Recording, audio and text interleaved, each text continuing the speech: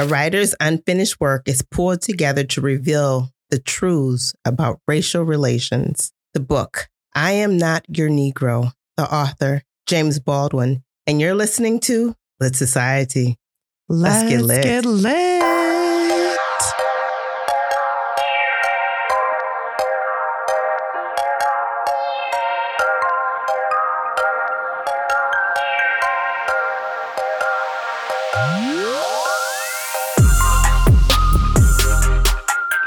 Hi, readers. This is Alexis. And this is Kari. And you're listening to Lit Society, a podcast about books and drama. I forgot what this was. Is it a book? Is it a podcast? What is it? What is it? Okay.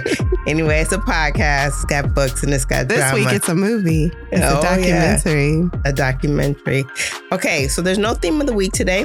So we'll jump right into Society Says. And that's where we share your comments with the rest of our Lit Society readers. Kari, is there a comment that you were able to pull from all of our platforms that you'd like to share with the rest of our Lit Society? This one is from Apple Podcasts, and it comes from Deborah McCoy. This was after the Kindred episode she listened to, Kindred by Octavia Butler. She says, wow, thank you for an amazing conversation about this important book. You're welcome, Deborah. All right. Thank you for listening. What about you, Alexis? Is there a comment from Apple Podcasts, Spotify, Instagram, wherever that you'd like to share? I think this one is from Apple Podcasts, and it says, new listener, now I'm hooked.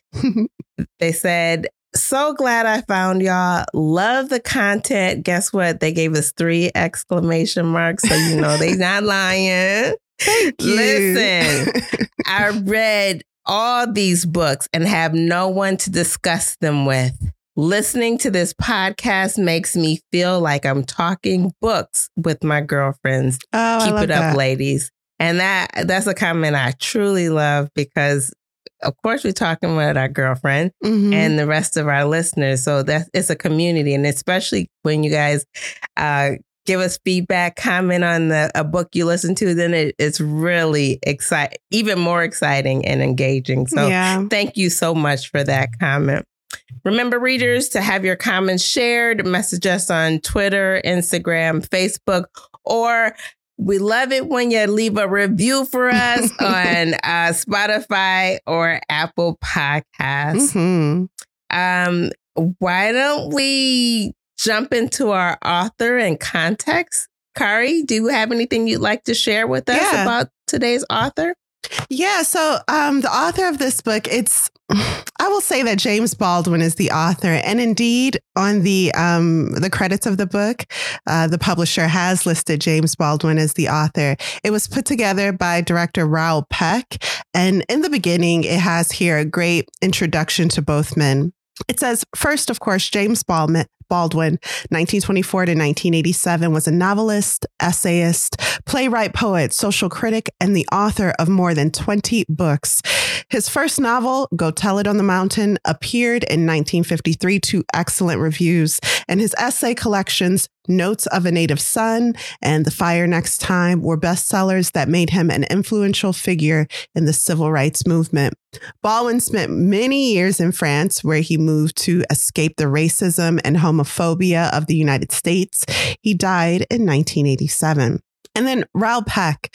Born in Haiti, he grew up in Congo, France, Germany, and the United States. His body of work includes the films The Man by the Shore, Lumumba, and Sometimes in April. He is currently chairman of the French National Film School and recently completed his next feature film, The Young Karl Marx.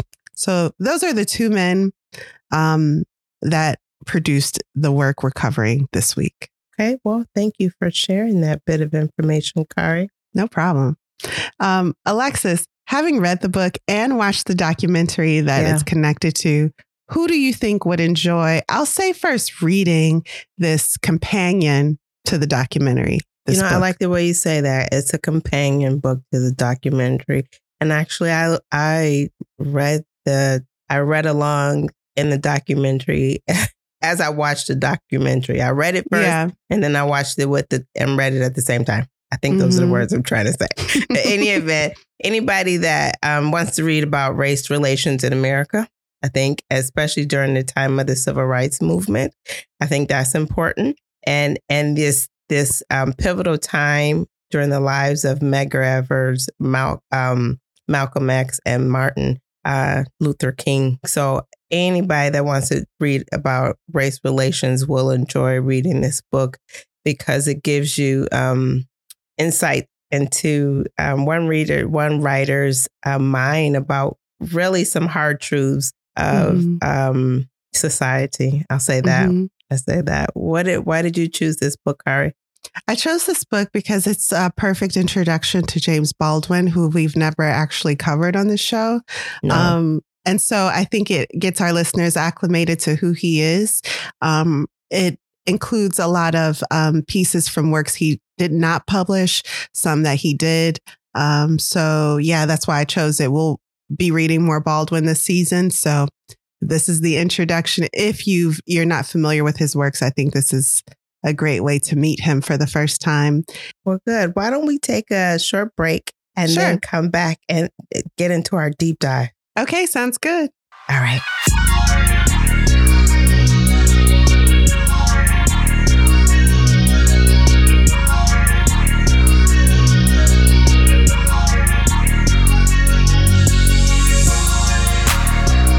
Okay, Kari. Yes.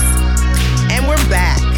Woo! Okay, Kari, are you ready to take our spoiler-filled deep dive into the book I Am Not Your Negro by James Baldwin?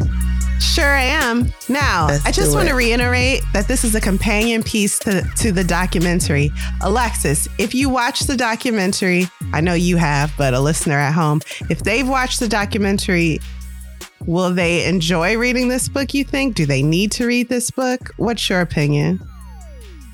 I like pages, words on a page. So if you like words on a page, then yes. If you're not into reading, the documentary is fine because the same words that are in the book are on the screen in the documentary. Exactly. They're either spoken I agree. by him or Samuel L. Jackson. By Samuel L. Jackson, yes. Yeah. And then video also, which is, so it's so amazing to see the people in this book speak for themselves. So, of course, the documentary provides that, whereas they're just pictures in the book. But I'm going to first start by covering the book because that was how I was introduced to this work. I watched the documentary after reading the book. I want to talk a bit about Raoul Peck and his relationship to James Baldwin. He never met Baldwin. However, Raoul felt like Baldwin was his author. And can you relate to that? That feeling that an author is speaking directly to you, the way that they formulate words, it's almost as if they had you in mind while they were writing. No, when I read that section, I was like, oh, I wonder have I ever had that experience? And I can't say that I have. So I'm going to keep looking for it. Now I can think about it as I read more books. Find your author. Yeah, find my author. I want one. Yeah. Raoul talks about his Haitian ancestry, his ethnicity, and how the story of Haiti, the first nation to successfully fight and, of course, win, since it was successful against Napoleon's army, the first Black nation to do that, is kind of wiped away in history. It's not talked about a lot because once you come to terms with the fact that these people are not savages, that they have their own mind, that they can be organized, and that they can even defeat a power of Western civilization, then the whole philosophy of Western civilization and its inherent power comes falling apart.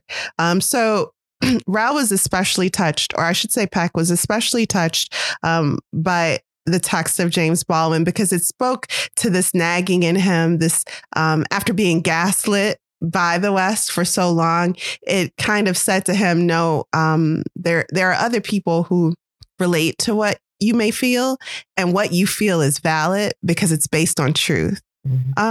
So again, he never met Baldwin, but he worked with Baldwin's family, specifically James Baldwin's sister, to piece together works that were published, not published, private letters, even private conversations. And he made this piece that is unlike anything I've ever digested.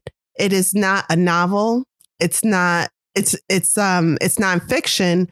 But it's more, how could you describe this book and the documentary, Alexis? It's not telling a story necessarily, but it is, right? Yeah, it flows. I think it flows like a story in that it has these sections where it introduces kind of what's about to happen. He talks about the letter he wrote. Well, the letter that he wrote to his editor, is it his editor? Is in here. So that I believe so. Yes. Mm-hmm. So that's in here. Jay. And yeah. And then so after that, he then starts, then there's pieces of the book are included. And what was the original book? Remember This House, or A House to Remember? Exactly. Okay. So yeah, for me, and with the associated images, it feels like it's telling a story. Yeah, I like the way you put that. What Alexis is saying is that Baldwin was determined to expose the complex links and similarities between Medgar, Malcolm, and Martin. And we'll explain who those men are. James Baldwin planned to write about them. He was going to write his ultimate book, and that was to be titled Remember This House. Of course, James Baldwin passed away from cancer. So who are these three men whose lives he really wanted to dive into? So first we have Medgar Evers. He was born in Mississippi, July 2nd, 1925. He served in the U.S. Army during World War II and participated in the Normandy landings in June 1944. He had 3 children with his wife and grew into a civil rights activist and the NAACP's first field secretary in Mississippi. While fighting to end segregation and expand opportunities for Black Americans, Medgar Evers was assassinated under suspicious circumstances. He died at 37 years old, June 12th, 1963. And then Malcolm X. Now, for a more detailed explanation of who Malcolm was and how he lived his life, I encourage you to listen to our episode that covers his autobiography. But real quick, Malcolm X was born in Nebraska, May 19th, 1925. The death of his father and hospitalization of his mother led him into a series of foster homes and eventually prison. In prison, he discovered the Nation of Islam and became a minister.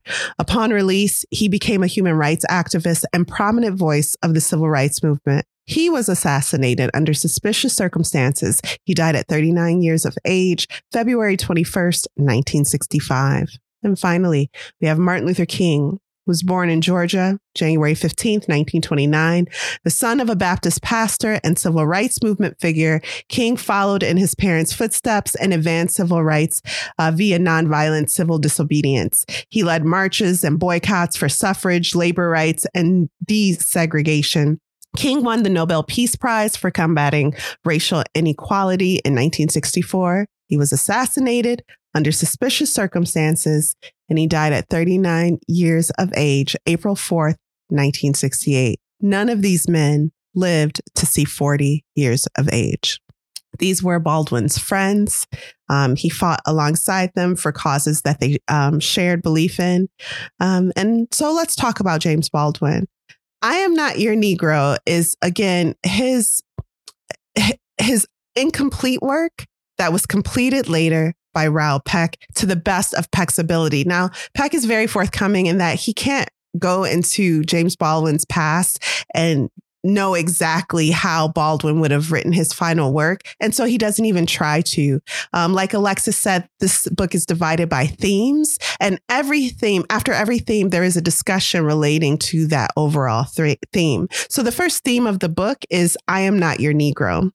Medgar, Malcolm, and Martin were Baldwin's friends, and he saw their fight as not just a fight of just one segment of America, but for the country as a whole. Let me read one section. I'm going to read a few sections from this book because I really can't paraphrase Baldwin's words. I rather just No, that's an excellent idea. Just go ahead and read it right out.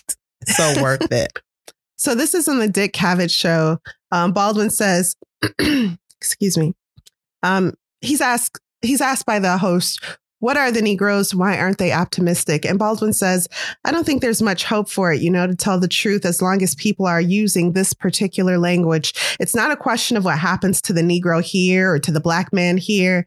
That's a very vivid question for me, But the real question is, what is going to happen to this country? I have to repeat that. The second section of this book is titled Paying My Dues. In it, Baldwin describes his life in Paris. He, as we stated in the beginning, fled to the streets of Paris, and he only had like $40 in his pocket. But he knew in his mind, there was a belief that whatever happened to him there could not be worse than what he'd already experienced at home. Alexis, when you're traveling, what do you miss most about your homeland? Honestly, I related to him. He's like, I didn't miss nothing. I didn't miss anything. And I don't. It's more individuals, people. Mm-hmm. And they can come and see me. So or they can join me on my travels. But ultimately, no, it's not that I don't have an appreciation for the country in which I live, because I do. There are things like the ice cream shop down the street. I really love it. Okay. Mm-hmm. But it's the people. It's people that make my life what it is. So how about that's you? That's what Baldwin said. I agree. I do miss the ties to my culture, the superficial ones and the deeper ones, because you can make friends anywhere. But the food that you grew up appreciating, even the art, the television shows, I do miss that. I miss Black American people when I travel for an extended period of time. And Baldwin said, he didn't miss waffles. He didn't miss the ice cream shop. He missed his mother. He missed his connection. Alexis is like, no, I do miss the ice cream shop.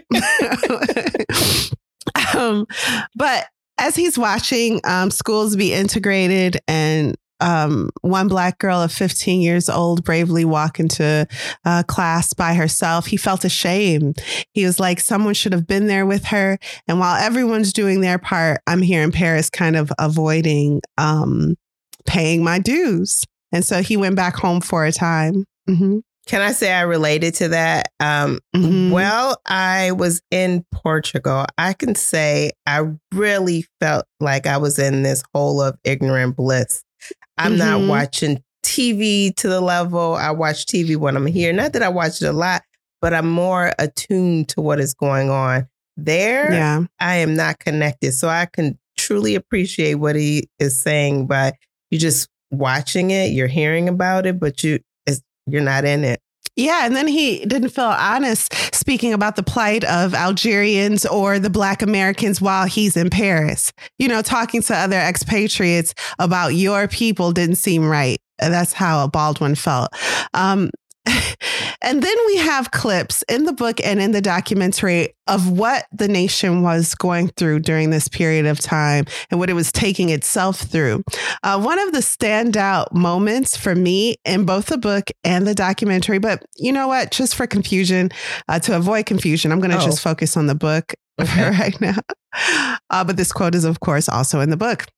It's a woman in the South, random woman. Do you remember what she says at the beginning of this section, Alexis? Is that the expression when she says, God is okay with this and God is okay with that? There we go. She says, God forgives murder and he forgives adultery, but he is very angry and he actually curses all who do integrate. So these are the words of a woman in the South of a so-called Christian nation. And so that really showed the hypocrisy in both the ideology and practices of Baldwin's home. And then the next section we have here, it's titled Heroes. In this section on heroes, there's a famous quote by Baldwin, which is sometimes paraphrased, and I like to read it. Leaving aside all the physical facts, which one can quote, leaving aside rape or murder, leaving aside the bloody catalog of oppression, which we are in one way too familiar with already, what this does to the subjugated is to destroy his sense of reality. It comes as a great shock to discover the country, which is your birthplace and to which you owe your life and your identity, has not in its whole system of reality evolved any place for you. And this is the part that many people may remember. Baldwin says, this means in the case of the American Negro born in that glittering republic, and in the moment you are born, since you don't know any better, every stick and stone and every face is white. And since you have not seen a mirror, you suppose that you are too. It comes as a great shock around the age of 5 or 6 or 7 to discover that Gary Cooper killing off the Indians when you were rooting for Gary Cooper, that the Indians were you. Mm. In this section, Baldwin's words piece together the idea of what heroes are painted as in our culture nationally. And he makes a real chilling statement that we took a massacre and made it a legend. So these really disgusting acts are held up, praised. Movies are made about them, especially back then. And they're made to be the ideal dream. Like, you don't have to grow up. You can be as ignorant as you want about the plights of other people, because that actually, too, is a virtue. Baldwin also said that apathy and ignorance are the price of segregation. You don't know what's happening on the other side of the wall because you don't want to know. And when you try to stand up and look the world in the face like you had a right to be here, you have attacked the entire power structure of the Western world. Then we move on to witness. And as I'm going through these sections, Alexis, if there's any thing that you remember that you too want to bring out, just feel free to interrupt me. Okay. But in witness, what stands out to me from this section is Baldwin saying, now he's left Paris, right? And he's going back at this point to help Medgar with his cause in Mississippi. Baldwin says, the line which separates a witness from an actor is a very thin line indeed. Nevertheless, the line is real. My responsibility as a witness was to move as largely and as freely as possible to write the story and to get it out. Here, Baldwin is explaining how he felt conflicting emotions about being in Mississippi, knowing he didn't have to stay there and deal with everything that was going on at the time, but absolving kind of that guilt by remembering his job wasn't to be there and to live there every day, but to tell the story of the people that do. So I thought that was very interesting. Again, I want to read a section from that. And again, this is from Witness. He says, what is really happening is that brother has murdered brother knowing it was his brother. This is in America, and he doesn't differentiate the North and the South here. He says white men have lynched Negroes knowing them to be their sons. And he's speaking literally, by the way. So he continues, white women have had Negroes burned knowing them to be their lovers. It is not a racial problem. It's a problem of whether or not you're willing to look at your life and be responsible for it and then begin to change it. That great Western house I came from is one house, and I am one of the children of that house. Simply, I am the most hated, the most despised child of that house, And it is because the American people are unable to face the fact that I am flesh of their flesh, bone of their bone, created by them. My blood, my father's blood is in that soil. And if you'd like to see Baldwin say those words for himself, the documentary has a clip there. Then we move on to purity. So the Negro problem, the problem which they invented in order to safeguard their purity, has made them criminals and monsters, Baldwin says, and it is destroying them.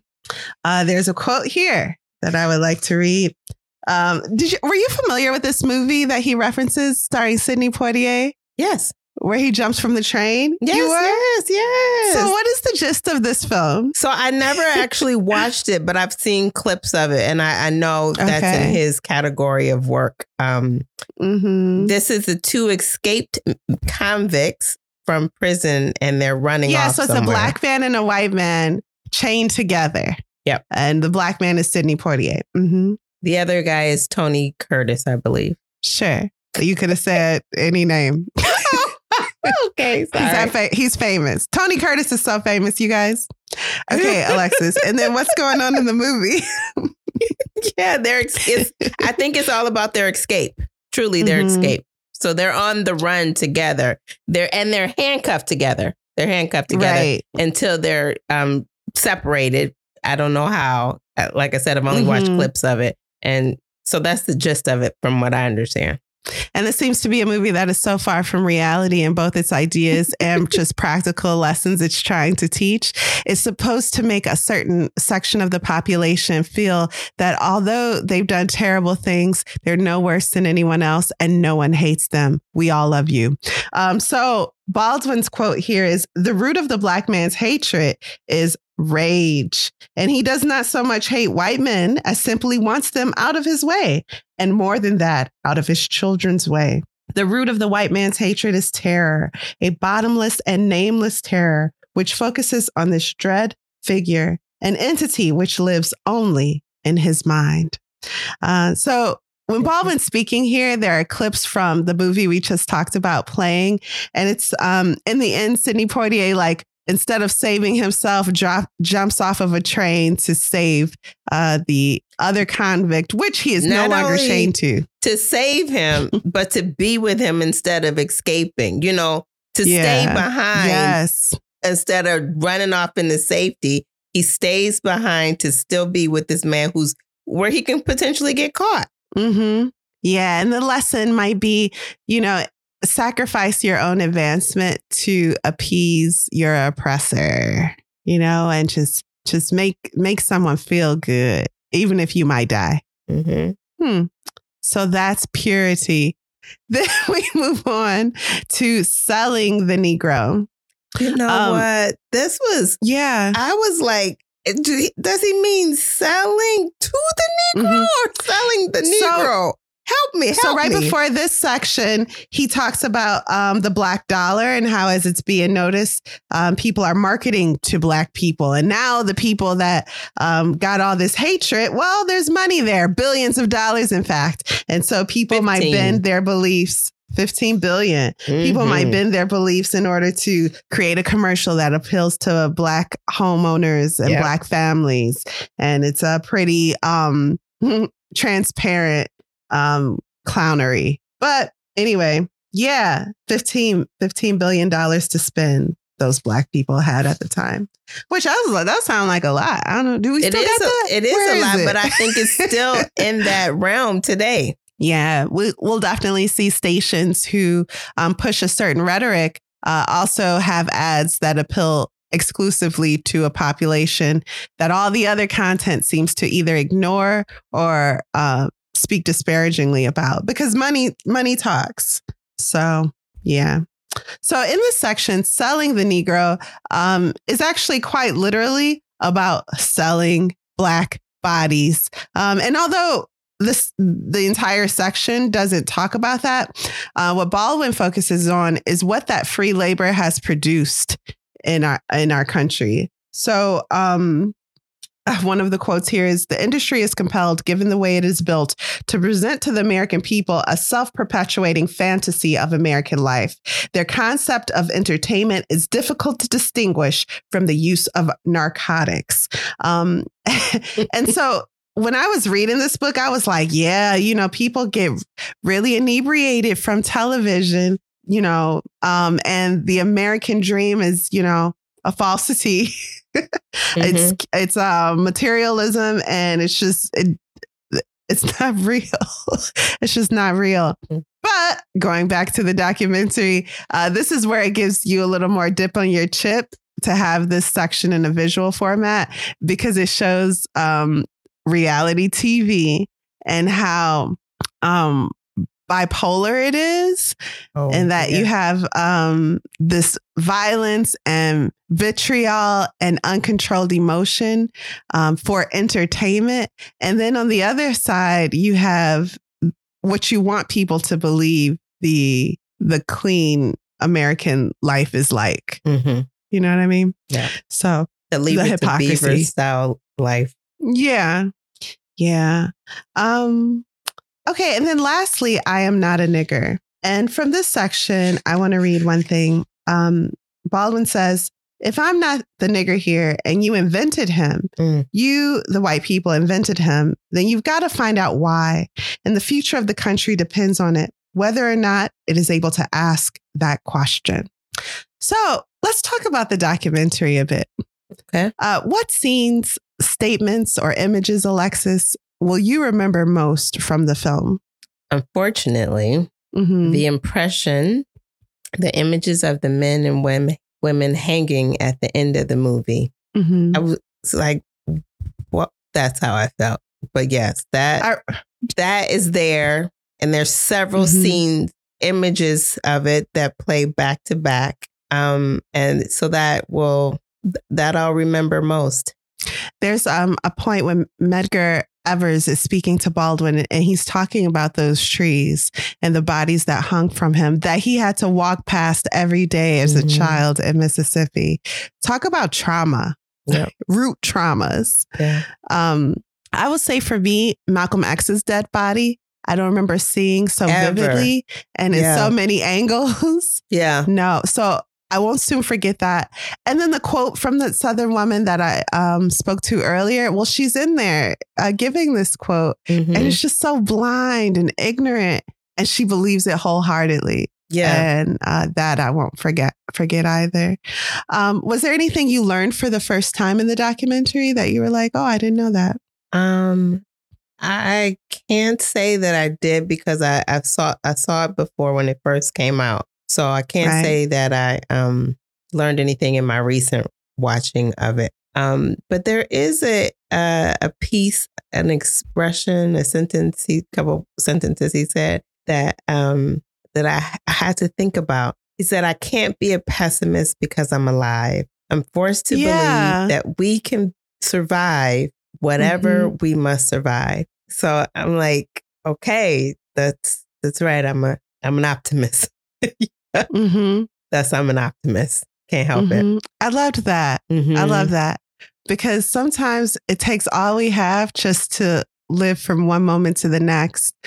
But to think of that tenacity as optimism, even when you feel like something tragic is just around the corner, you are still an optimist because you are still continuing around the corner. That's right. And looking back at the whole of our lives, there may be really terrible things that happen, but there are really amazing things too. So I thought that the way he turns phrases, I thought so poetic.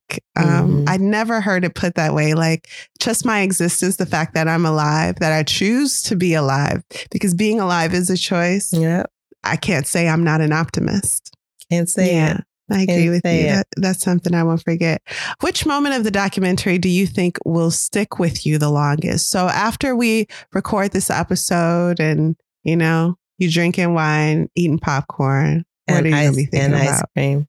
And ice cream. While I'm here, I got to enjoy it. There are several sections in the movie where Baldwin is speaking and the images that are displayed are current images. Yeah. And that's like a reality check. And they're so fitting. Why? Does that make you feel like nothing has changed? Exactly. That's the point. Nothing has changed. And in fact, you can say it's gotten worse because to have come so far and to still be in the same place, why does it fit so well? Why does it fit so well? He says, they really don't think I'm human.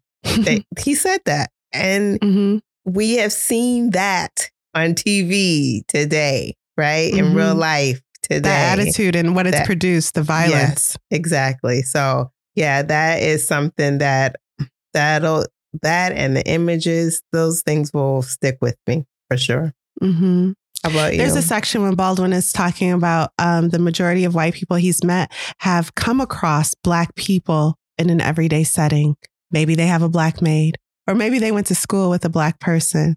But once they cross the threshold of the schoolhouse, they choose no longer to associate themselves with Black people or Black problems. And for me, that really embedded in my mind the need to make sure the people that I spend my life with are from a diverse pool.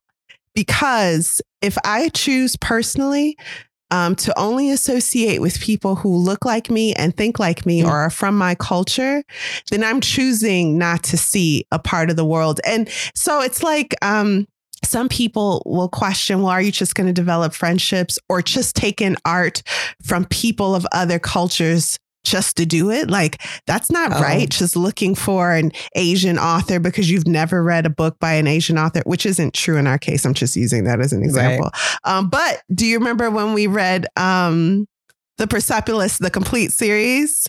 And we were like, I remember saying that I identify this part of the world by their conflicts. And I have never read work by an Iranian female author.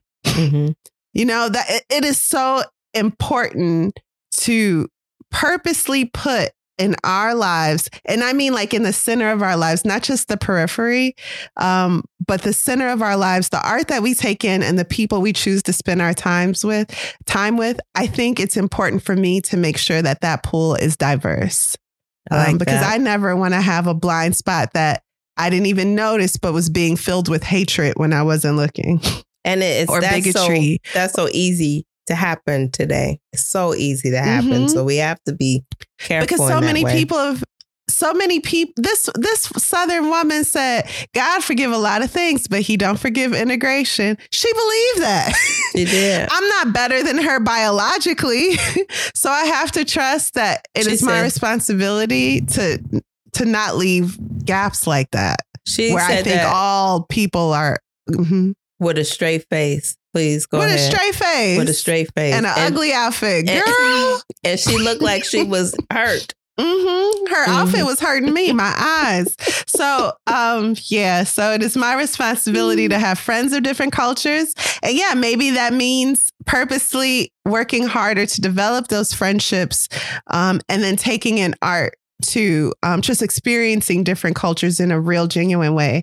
And ethnicities and nationalities, so that when I'm not looking, I don't form bigotry, because there's so much bigotry around us. It's hard, I imagine, not to let some of it seep in. Oh, sure. That's easy. Right? You have everything that's being put at you on the TV. You have to be careful. Like, okay, and dog whistles. It's not always so blatant. Yeah. You have to pay attention to what people are actually saying, why they're saying it, what's behind what they're saying.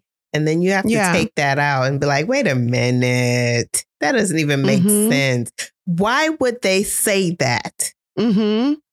Great point. Now, there was one difference that I noticed in the documentary versus the book. Oh. And that's on page 90 of the book. I don't know if this was Samuel L. Jackson's own edit, but there is a quote here that I'll read. Baldwin says in the book, "This is a formula for a nation's or a kingdom's decline, for no kingdom can maintain itself by force alone. Force does not work the way its advocates think. In fact, it does. It does not, for example, reveal to the victim the strength of the adversary. On the contrary, it reveals the weakness, even the panic of the adversary. And this revelation invests the victim with patience." So those are Baldwin's words, and that's from the book. But in the documentary, it says passion. Okay. Did you notice that? No. And do you think there's a difference? Passion versus patience? I do think there's a difference. Yeah. Yeah, me too. And I'm not sure if that, because Samuel L. Jackson was reading that section, if it was I don't know if that was his heart speaking a little more. Okay. But I thought it was interesting. But anyway, that is I Am Not Your Negro by James Baldwin. Well, that's all I got. Thank you, Kari. Shall we take a quick break? Sure. Sounds good.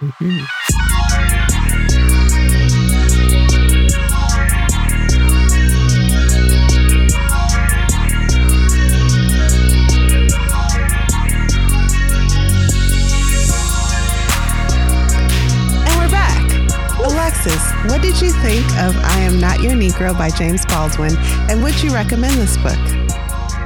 Oh, I would recommend it. I'll say that flat out because I think it's important. I mean, in the beginning, I'd say who do I think to read it? Anybody interested in racial relations? But I think everybody should read this book because it's just, I feel like it's heartfelt and it's intimate And it touches on, I'm going to say, just the reality of our world, and it applies today.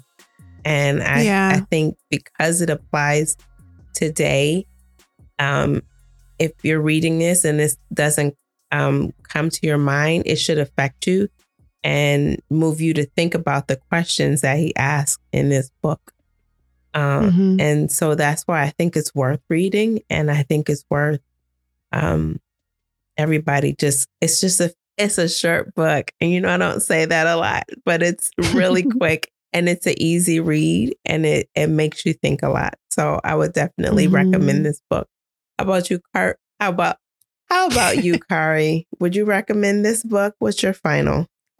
Yes, I would recommend it, and I enjoy reading it. When we read a work, our minds are free to digest the information differently and to rework them into our own words so that we understand more what we're reading and that it can stick with us. When we watch a documentary or any film, it's more of a passive activity.